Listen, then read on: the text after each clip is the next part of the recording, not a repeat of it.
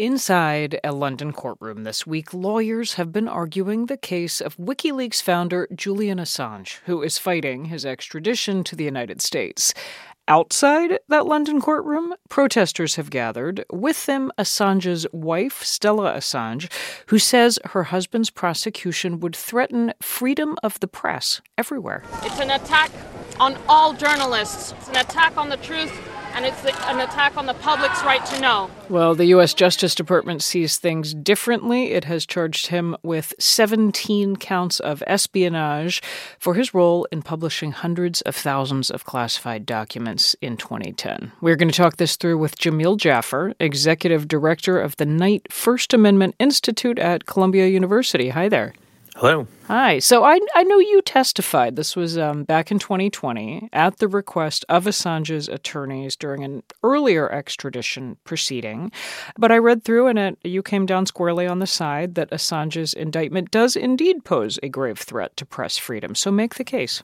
You know, what gets people hung up here is this question of whether Assange is properly considered to be a journalist or WikiLeaks is properly considered to be a media organization. And I think both of those questions are essentially red herrings.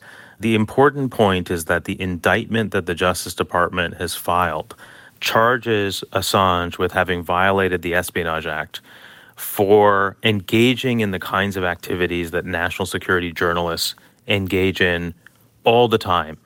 And a successful prosecution of him would end up criminalizing a lot of investigative journalism that is really crucial to our democracy. So let me put to you an argument that lawyers for the U.S. have been making. They argue that Assange indiscriminately published to the world the names of individuals who acted as sources of information to the U.S., that the material he published was obtained by encouraging people to steal documents, that it contained unredacted names of U.S. sources, potentially putting them in danger. What do you make of those arguments? One of the arguments is that Assange solicited classified information. You know, journalists do that all the time. We don't, if I may, we don't encourage people to steal documents. We're not publishing unredacted names of sources without any consideration as to whether that would put them in danger. Well, so I want to get to the second point in a second, but I just want to address the stealing classified documents point. You know, when national security journalists are reporting on issues relating to, say, war, they do it by asking government officials to share government secrets, you know, and that's a request for classified information. Now, you asked me a second question, which is important, I think. I want to make clear that I am not defending Assange's editorial choices. I think some of them were terrible. But you have to separate this sort of the ethical questions from the legal questions. Mm-hmm. You know, at the end of the day, if the entitlement to First Amendment protection turns on whether the government believes that a publisher exercised its editorial discretion appropriately, then the First Amendment's protection is going to be unavailable most of the time.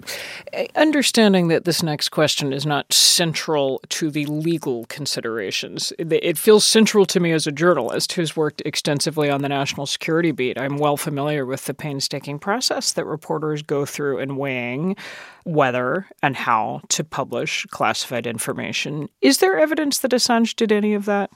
Fact-checking, providing context, weighing the risk to national security, weighing the risk to individuals' lives who might be named in secret documents? I don't think he did anything like what, you know, say, the New York Times or the Washington Post or the Wall Street Journal did. I think there's a real difference. That said, some of what WikiLeaks published was hugely important to informing the public.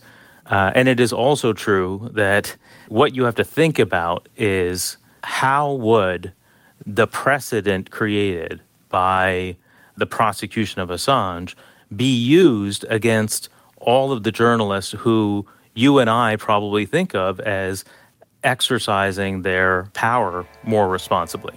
Jameel Jaffer of the Knight First Amendment Institute at Columbia University. Thank you. Thank you. Pleasure to talk with you.